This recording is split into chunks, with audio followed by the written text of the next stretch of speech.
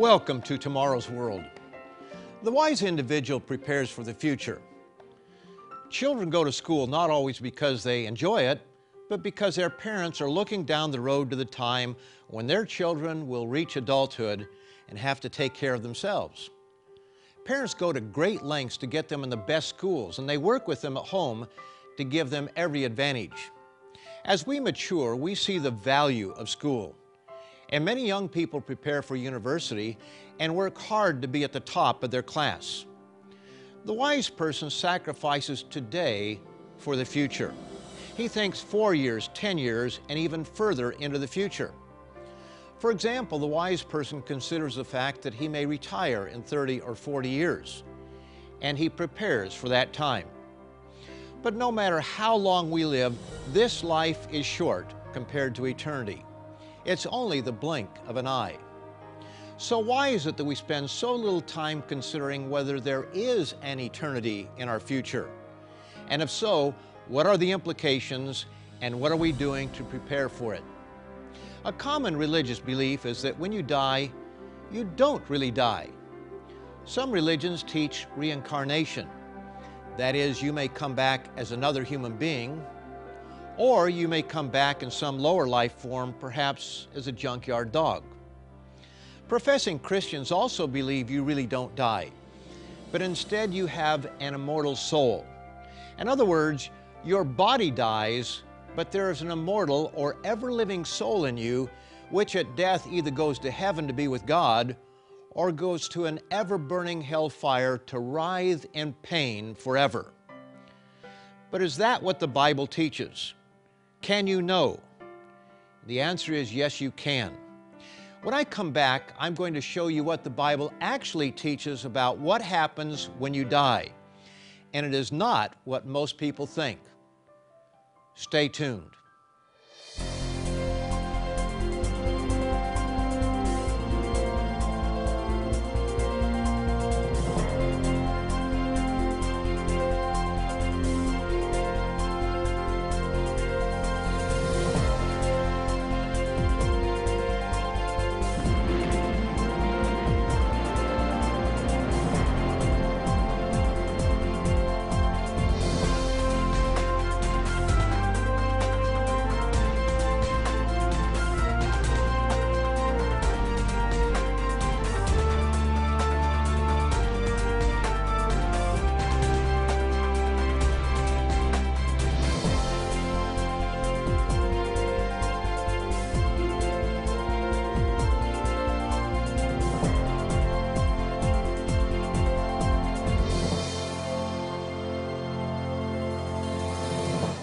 A warm welcome once again to Tomorrow's World. This idea that human beings will not really die is found in the Bible, but it may surprise you to learn who actually introduced this teaching. It's a very ancient notion, going back to the time of our first parents. God placed Adam and Eve in a beautiful garden full of trees bearing fruits and nuts of all kinds. No doubt there was a great variety of fruits, vegetables, and other foods available to them. But there was one kind of fruit found on a very special tree in the midst of the garden, and they were instructed by God not to eat it. Shortly afterward, Satan, in the form of a serpent, cunningly asked Eve in Genesis, the 3rd chapter, "Has God indeed said, 'You shall not eat of every tree of the garden'?" She answered him by explaining that they could eat of every tree, but with one exception.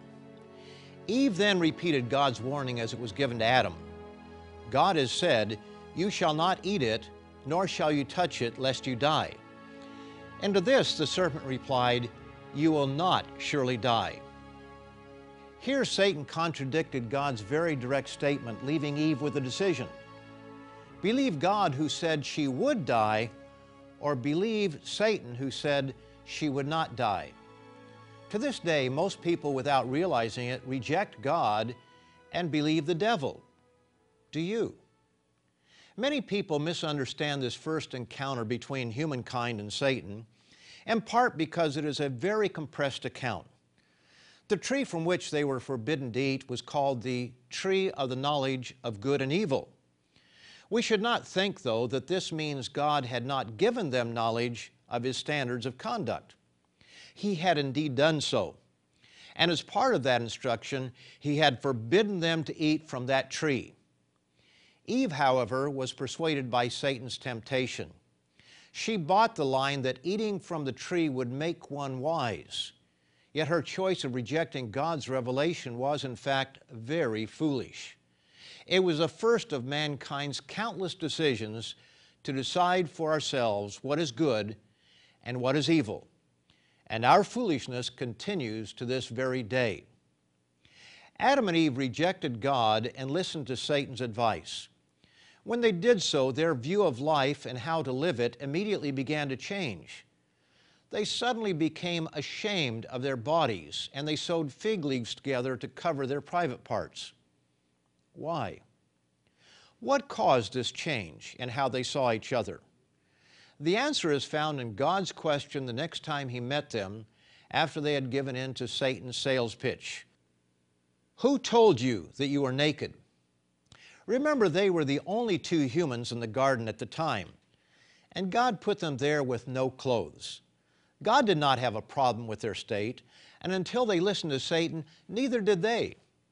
It was Satan who taught them to feel shame and fear regarding their naked bodies. The idea that the body is a source of shame is indeed an old one, and it occurs in many forms throughout history. It is a common feature of dualistic philosophies which teach that a person's mind is the real or eternal person, and that the body is a temporary, lesser, and often shameful feature of our existence. Plato, Aristotle, Thomas Aquinas, and Descartes, and a multitude of other philosophers have contributed to this false understanding of the human self. The Neoplatonist concept of duality heavily influenced professing Christian doctrine.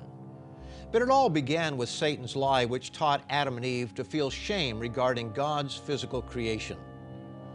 Modern Christianity has been unknowingly so deeply influenced by pagan ideas that the average churchgoer is totally deceived about what the Bible really says regarding this and many other subjects. For those of us who grew up with a traditional Christian background, we were taught that the soul is something distinct from the body, which goes to heaven or hell or purgatory for a while after the body dies. Yet John's Gospel in chapter 3 and verse 13 makes it clear that Jesus totally rejected Satan's assertion. John tells us that no human being other than Christ, which would include such biblical figures as Abraham, Isaac, Jacob, Moses, and Daniel, is in heaven. No one has ascended to heaven but He who came down from heaven, that is the Son of Man who is in heaven. But what about this thing called the soul? Doesn't the Bible say that the soul goes to heaven or a place of torment when we die? It might surprise you, but no, it doesn't. The word soul in the Old Testament comes from the Hebrew word nephesh and merely means a creature. For example, the first time the word soul is used in the King James Version of the Bible, it is found in Genesis, the 2nd chapter, and verse 7. And the Lord God formed man of the dust of the ground and breathed into his nostrils the breath of life, and man became a living soul. This alone should cause us to pause and think. Note that it says man became a living soul. Would that not indicate the possibility of a non-living soul? The New King James Version translates it in a way that leads to less confusion, stating that man became a living being. Further, a careful study of the original language of the Old Testament Scriptures demonstrates that the word nephesh, from which the word soul comes, can refer to other creatures apart from humankind. For example, in Genesis, the 1st chapter and verse 21 says, "So God created great sea creatures and every living thing," and the word is nephesh, "that moves, with which the waters abounded, according to their kind, and every winged bird according to its kind." So the Hebrew word from which we translate the English word soul refers to all living creatures. And the Bible also refers to nephesh, the soul, as being dead. Notice in Leviticus, the 21st chapter, verse 11, where it speaks of a dead body. And the English word body in this verse is the Hebrew nephesh. So if nephesh is the Hebrew word translated in English as soul, then a soul can die. This is confirmed in Ezekiel, the 18th chapter, and verse 4. Behold, all souls are mine. The soul of the Father as well as the soul of the Son is mine. The soul who sins shall die. And this is repeated in verse 20. The soul who sins shall die. In other words, my friends, the Bible describes man as perishable. When most professing Christians read what is arguably the most famous verse of the Bible, John 3:16, they fail to notice the importance of a powerful statement within it, which is most relevant to this subject. For God so loved the world that He gave His only begotten Son, that whoever believes in Him should not perish, but have everlasting life. We know what it means when food perishes. And when we speak of people perishing in a plane crash, everyone knows that this means they died. They're not merely injured, they died, they're dead. So when it comes to biblical matters, why do people push other improper meanings into the word perish? The Bible teaches that life and death are opposites. Nowhere does Scripture ever describe human life as being inherently immortal. Immortal simply means not mortal. But as we have already seen, even the soul, whatever one may think it is mortal. It can die. Remember Ezekiel 18, verses 4 and 20, which tell us, the soul that sins shall die. God's Word reveals that immortality, in other words, eternal life in any form, is not something we currently have, but rather it is something that we must seek. Notice Romans, the 2nd chapter, verses 6 and 7. God will render to each one according to his deeds. Now notice this, eternal life to those who by patient continuance in doing good seek for glory, honor, and immortality. Very clearly, eternal life and immortality is something we do not have. We must seek it. In 1 Corinthians, the 15th chapter, the Apostle Paul tells us that we are made to decay and die, and that immortality, that is, eternal life, is something that we must put on. Here's what he tells us in verses 53 and 54. For this corruptible must put on incorruption, and this mortal must put on immortality.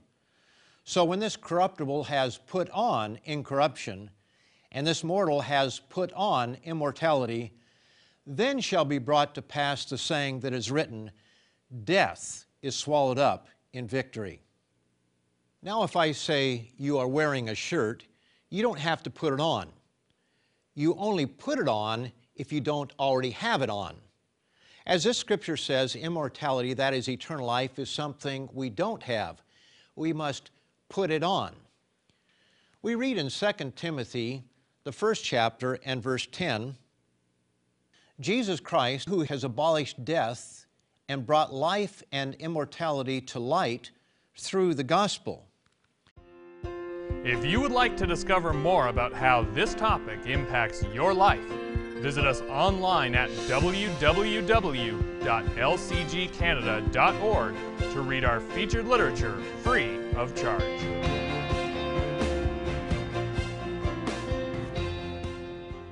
Now, most of us grew up having never read the Bible. Instead, we accepted traditions handed down to us by parents and friends. We accepted as truth things never found in the Bible. A very wise man once said that it is harder to unlearn error than to learn truth from the beginning, and how true that is. So where did this idea of mankind having an immortal soul come from? In a note on 1 Timothy 6:16 and its statement that Christ alone has immortality, the mainstream Jamieson, Fawcett, and Brown commentary makes this remarkable comment. It is mere heathen philosophy that attributes to the soul indestructibility in itself, which is to be attributed solely to God's gift. Again, Paul affirms this very point. that eternal life is a gift from God. In Romans 6:23, he says, "The wages of sin is death, but the gift of God is eternal life in Christ Jesus our Lord." Now, how simple. What we earn from sin is death, but through Jesus Christ we can gain the gift of eternal life. And Paul wrote to Titus telling him that eternal life is something we hope for, not something that is a right of birth. We can read that in Titus, the 3rd chapter and verse 7. The evidence is overwhelming. Jesus himself tells us in John, the 5th chapter and verse 24, "Most assuredly I say to you, he who hears my word and believes in him who sent me has everlasting life, and shall not come into judgment, but has passed from death into life." The Bible consistently describes the state of the dead as being unconscious. We are instructed with the following from Psalm 146, verses 3 and 4. "Put not your trust in princes, nor in the Son of Man, in whom there is no help. His breath goes forth, he returns to his earth. In that very day his thoughts perish." And this blunt statement is given to us in Ecclesiastes, the 9th chapter and verse 5. "For the living know that they will die, but the dead know nothing." It is not the Old Testament alone that likens death to unconscious sleep. There is the account found in the book of John that describes how Jesus' friend Lazarus was gravely ill. A message was sent to Jesus to come quickly, that he might heal his friend. On the way to see him, he broke the news to his disciples that Lazarus had died. Notice how he explained it to them in John, the 11th chapter. Jesus said, "Our friend Lazarus sleeps, but I go that I may wake him up." Then his disciples said, "Well, Lord, if he sleeps, he will get well." However, Jesus spoke of his death, but they thought that he was speaking about taking rest and sleep. Then Jesus said to them plainly, "Lazarus is dead." The Apostle Paul also likened death to sleep. On one particular occasion, he wrote the people of Thessalonica to encourage them concerning loved ones who had died. Perhaps there have been some recent deaths in the area. Notice what he said here in 1 Thessalonians, the 4th chapter, beginning verse 13. "But I do not want you to be ignorant, brethren, concerning those who have fallen asleep, lest you sorrow as others who have no hope. For if we believe that Jesus died and rose again, even so God will bring with him those who sleep in Jesus. For this we say to you by the word of the Lord, that we who are alive and remain until the coming of the Lord will by no means precede those who are asleep." Deceived leaders in the early church viewed the Scriptures through the lens of the pagan philosophical ideas of their time. Some leaders were heavily influenced by Greek philosophy. Note this quote from the highly respected Erdman's Handbook to the History of Christianity. "Some Christian writers were too strongly influenced by philosophical ideas of divine unchangeability, quite different from the consistent steadfastness of the living God of the Bible. Origen and other early leaders believed Satan's lie that man would not die. They followed the heathen doctrine that man had an immortal soul. Not all ideas stuck, but these ideas heavily influenced later doctrine. Instead of believing God, most professing Christians believe, as I did growing up, that we have an immortal soul that upon death will go immediately to heaven. But the immortal soul of the disobedient would go to a very different place to be tormented forever and ever. To this day, certain scriptures have wrongly been interpreted through this lens. One such verse is Revelation, the 14th chapter and verse 11, where it says, "And the smoke of their torment ascends forever and ever. And they have no rest day or night who worship the beast and his image, and whoever receives the mark of his name." But what is the context of this passage? Is it discussing the final eternal fate of the wicked? No, it isn't. It concerns the day of the Lord, the time of God's wrath on rebellious mankind, during which suffering human beings will experience one trial following closely on the heels of another. So what does it mean when it says, "The smoke of their torment ascends forever and ever"? When we hear someone say, "The line went on forever," we understand that it's a very long line. We use this kind of figurative language routinely in conversation. And smoke is the byproduct of combustion.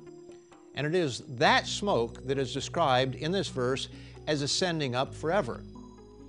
When the source of fuel for a fire is consumed, the fire will cease to exist. But its smoke can disperse upward for a long, long time. Now, for sure, the Bible does talk about fires being the ultimate penalty for the unrighteous. But the fire the Bible describes is much hotter than the fire of common belief. In fact, it is so hot that it will totally consume those thrown into it. John the Baptist said that Jesus would come baptizing with the Holy Spirit and fire in Matthew 3, verse 11. And then John explains the baptism of fire in the next verse, that's verse 12. His winnowing fan is in his hand, and he will thoroughly clean out his threshing floor and gather his wheat into the barn, but he will burn up the chaff with unquenchable fire. Fire by nature is unquenchable. It burns as long as there is combustible material, and only smoke and ashes are left when the fuel is gone. The Bible is unambiguous in the fact that human beings are mortal and will utterly perish unless they receive God's grace. As we read in John 3:16, "For God so loved the world that He gave His only begotten Son, that whoever believes in Him should not perish, but have everlasting life." We all know that we are going to die. But if we are mortal, this means that when we die, we are truly dead and we don't have a soul that goes immediately to heaven or hell. It also means that we are not going to come back in another reincarnated life form. But if this is the case, then what hope is there? The Bible reveals that there is a coming resurrection from the dead. In other words, those who are dead can and will be resurrected to life once again. As Paul tells us, "For since by man came death, by man also came the resurrection of the dead. For as in Adam all die, even so in Christ all shall be made alive, but each one in his own order. Christ the firstfruits, afterward those who are Christ's at His coming." And Jesus tells us the following in John the 5th chapter, verses 28 and 29. And notice that even in this passage there is a contrast between the resurrection of life and its opposite. "Do not marvel at this, for the hour is coming in which all who are in the graves will hear His voice, and come forth, those who have done good to the resurrection of life, and those who have done evil to the resurrection of condemnation." Those who come back to life in the resurrection of condemnation will have judgment pronounced upon them before they are thrown into a lake of fire to be totally consumed, as we have seen today from other scriptures. The prophet Malachi describes the final fate of the wicked in chapter 4, verses 1 and 3, in this book that is named after him. "For behold, the day is coming, burning like an oven, and all the proud, yes, and all who do wickedly will be stubble.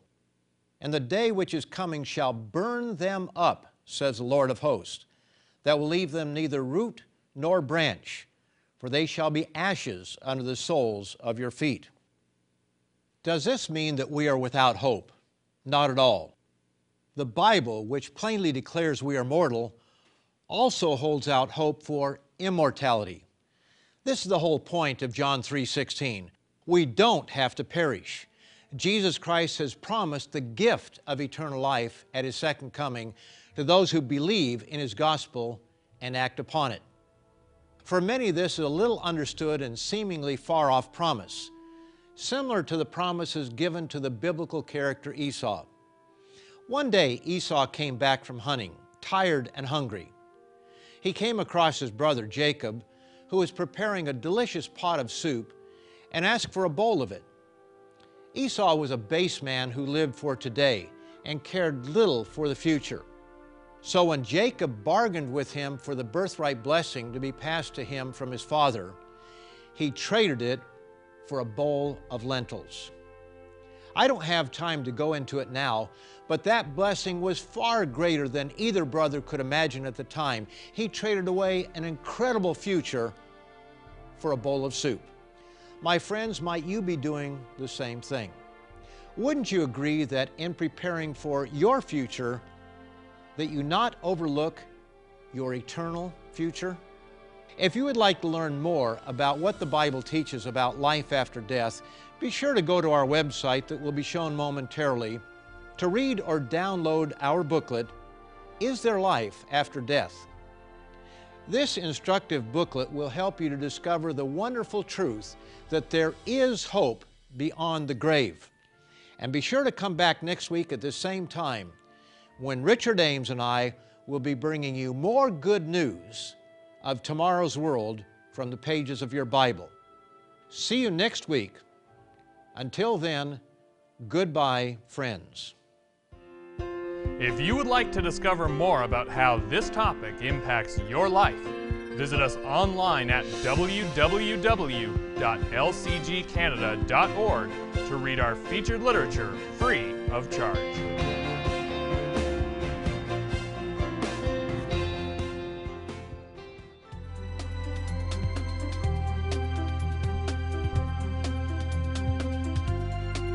The preceding program has been produced by the Living Church of God.